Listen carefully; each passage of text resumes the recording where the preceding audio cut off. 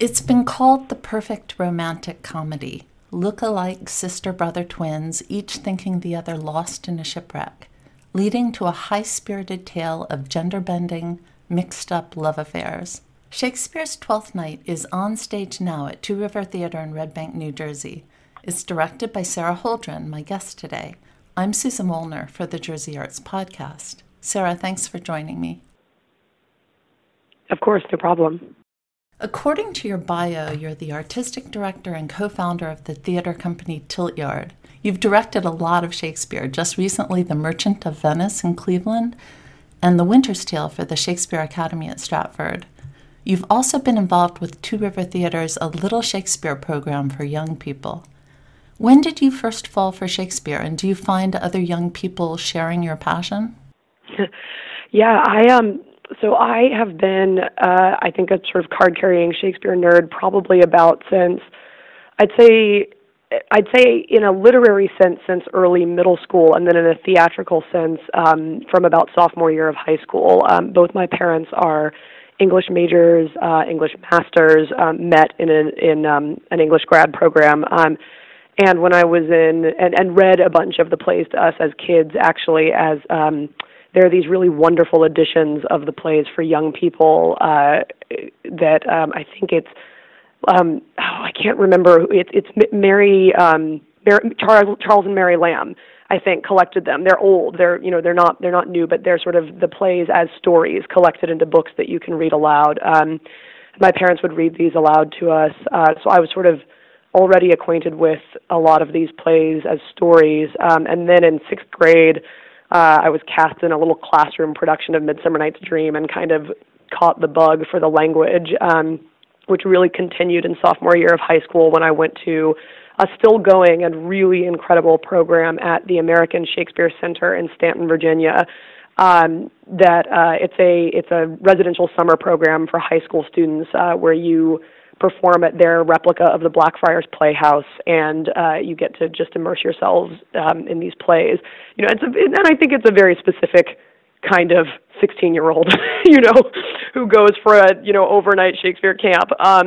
But there were a lot of us there, and it was really, it was a moment of finding your tribe and finding your people, and really realizing that these stories and the particular kind of visceral poetry that they're written in was going to be a place where I lived for the rest of my life. And I do think I still see young people really falling in love with them. I think there's always there's always the chance that Shakespeare can be presented in a really off-putting way to anyone, no matter the age, that there can be a lot of barriers to entry and that it can be presented in a very kind of eat your vegetables way, like this is good for you, it's important, it's it's genius, lots of words with a capital letter attached to them, but I think it's so wonderful when a teacher or a production or an experience that someone, no matter their age, has with Shakespeare sort of manages to break through that and says, no, it's not about these things being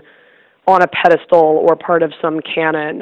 It's about the fact that they really do have life and vigor and beauty and fun to them, and that's still really vital and can be and is not going to be exhausted. Like they're sort of infinite wells of investigation, whether you like working on them or you enjoy seeing them. This sort of segues with something I was going to ask you about anyway, because I had read in an interview that you felt that there's too much focus on the playwright as sort of the top of the theater hierarchy here in America.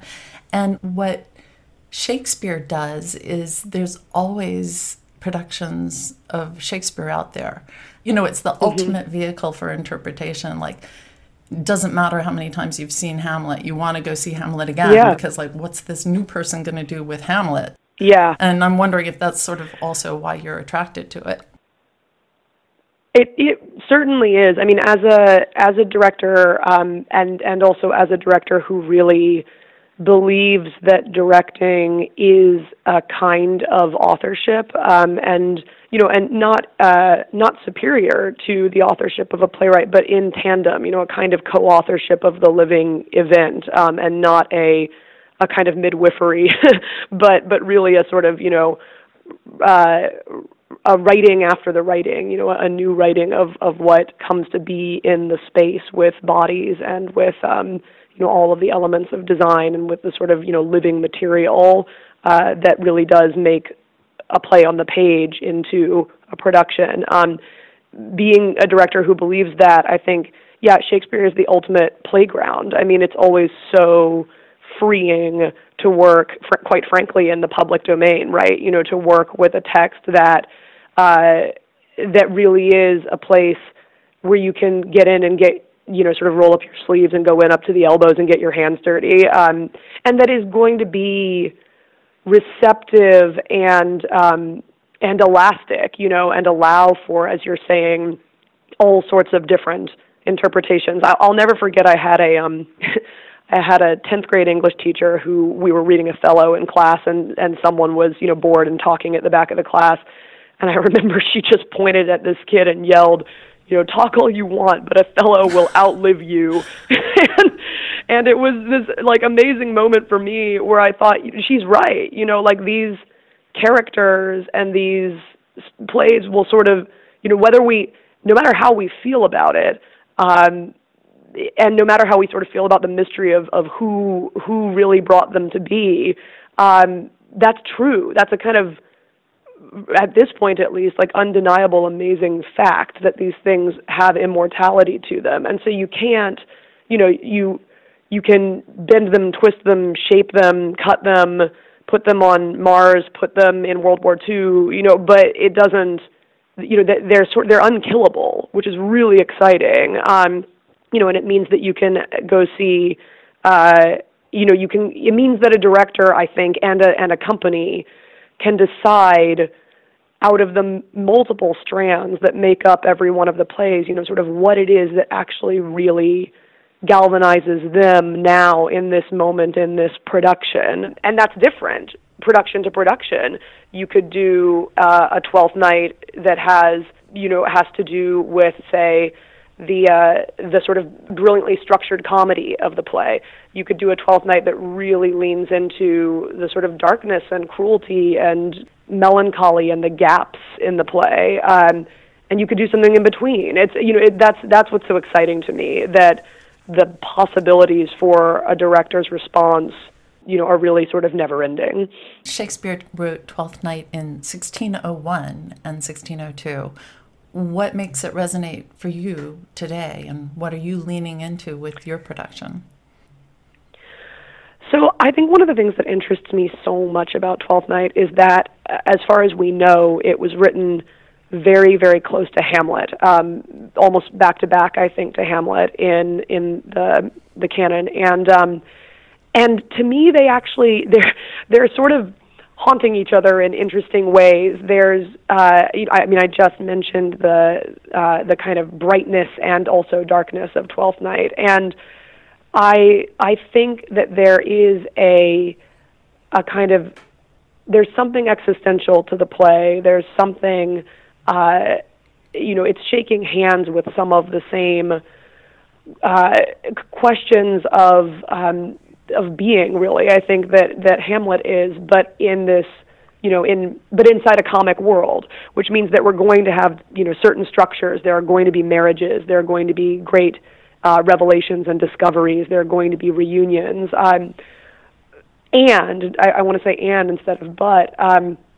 It's also a play that is kind of beautifully full of irresolution, that has, that even as it manages to tie up all of the bows of its plot, it kind of leaves you with a sense of really sort of beautiful ambiguity. For me, one of the things that remains so fascinating and resonant about the play is that I really do think that there's a way in which it's about human loneliness and longing, and the idea that sort of no matter who we are, there is, there's a searching that's going on. It makes me think of that. I think it's that Platonic myth, right, about kind of human beings originally being a kind of dual creature that was split apart, and you go kind of wheeling through the universe searching for your completion. And whether or not you ever think you find it, the question mark sort of always hovers and remains, right? Like I think there's something so beautiful about the end of Twelfth Night, where we've had all of this confusion, all of this, these questions of identity, and of gender performance, and of how a self is performed, and then we end up seemingly very cleanly with these three couples, if you count the downstairs marriage of Toby and Mariah. But even though it's very clean, you also end up with two couples standing on stage staring at each other who, in a sense, know each other, but in a sense have never met each other before, in a sense are strangers. And, I think it's like one could be very disturbed by that, but I think in a way it's also a metaphor for the idea that it is harder than we think to know another person, and harder than we think to reveal ourselves, and that a relationship and a life is a constant series of revealings and of masks falling and of learning someone else, no matter how well you think you may know them or know yourself. So there's something, I think, very deep and very ambiguous in a beautiful way about the way Twelfth Night reaches its seemingly clean but also really mysterious sort of deep conclusion that really resonates with me. Wow. Yeah, the twins, just the notion of twins is sort of like at the root of that. Right, because the play begins with this unit, right, this beautiful, united pair who are brought into the world together, ripped apart by this shipwreck. So there's something already really deep and inherent in the play about searching for a lost part of yourself, which as in the twins is manifested in this mirror image, this other person. So your production has original music by the Lobbyists, and I was reading that they describe themselves as a band and theater collective. How do they contribute to the production? Well, the Lobbyists are just amazing. They are both a band and a group of theater makers who work on original theater pieces themselves. And I know a couple of them from my college days, and actually one of them from Charlottesville, Virginia, where I'm from.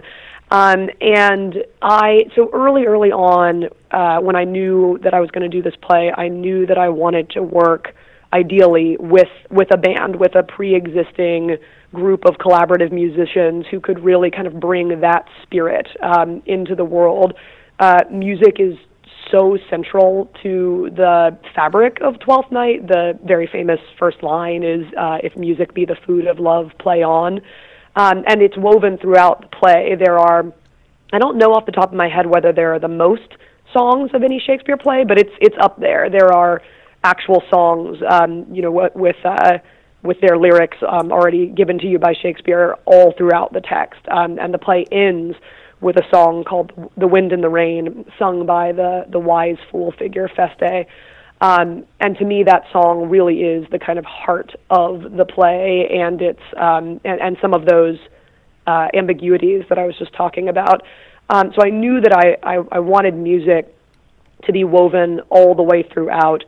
And I thought about the Lobbyists because I'd actually just gone to see a couple of their shows in New York. And they're such a dynamic, wonderful group of performers, both theatrically and on their, many, many amazing instruments. And they've got a feel to me that felt, they felt right for the show. They combine a lot of influences of American folk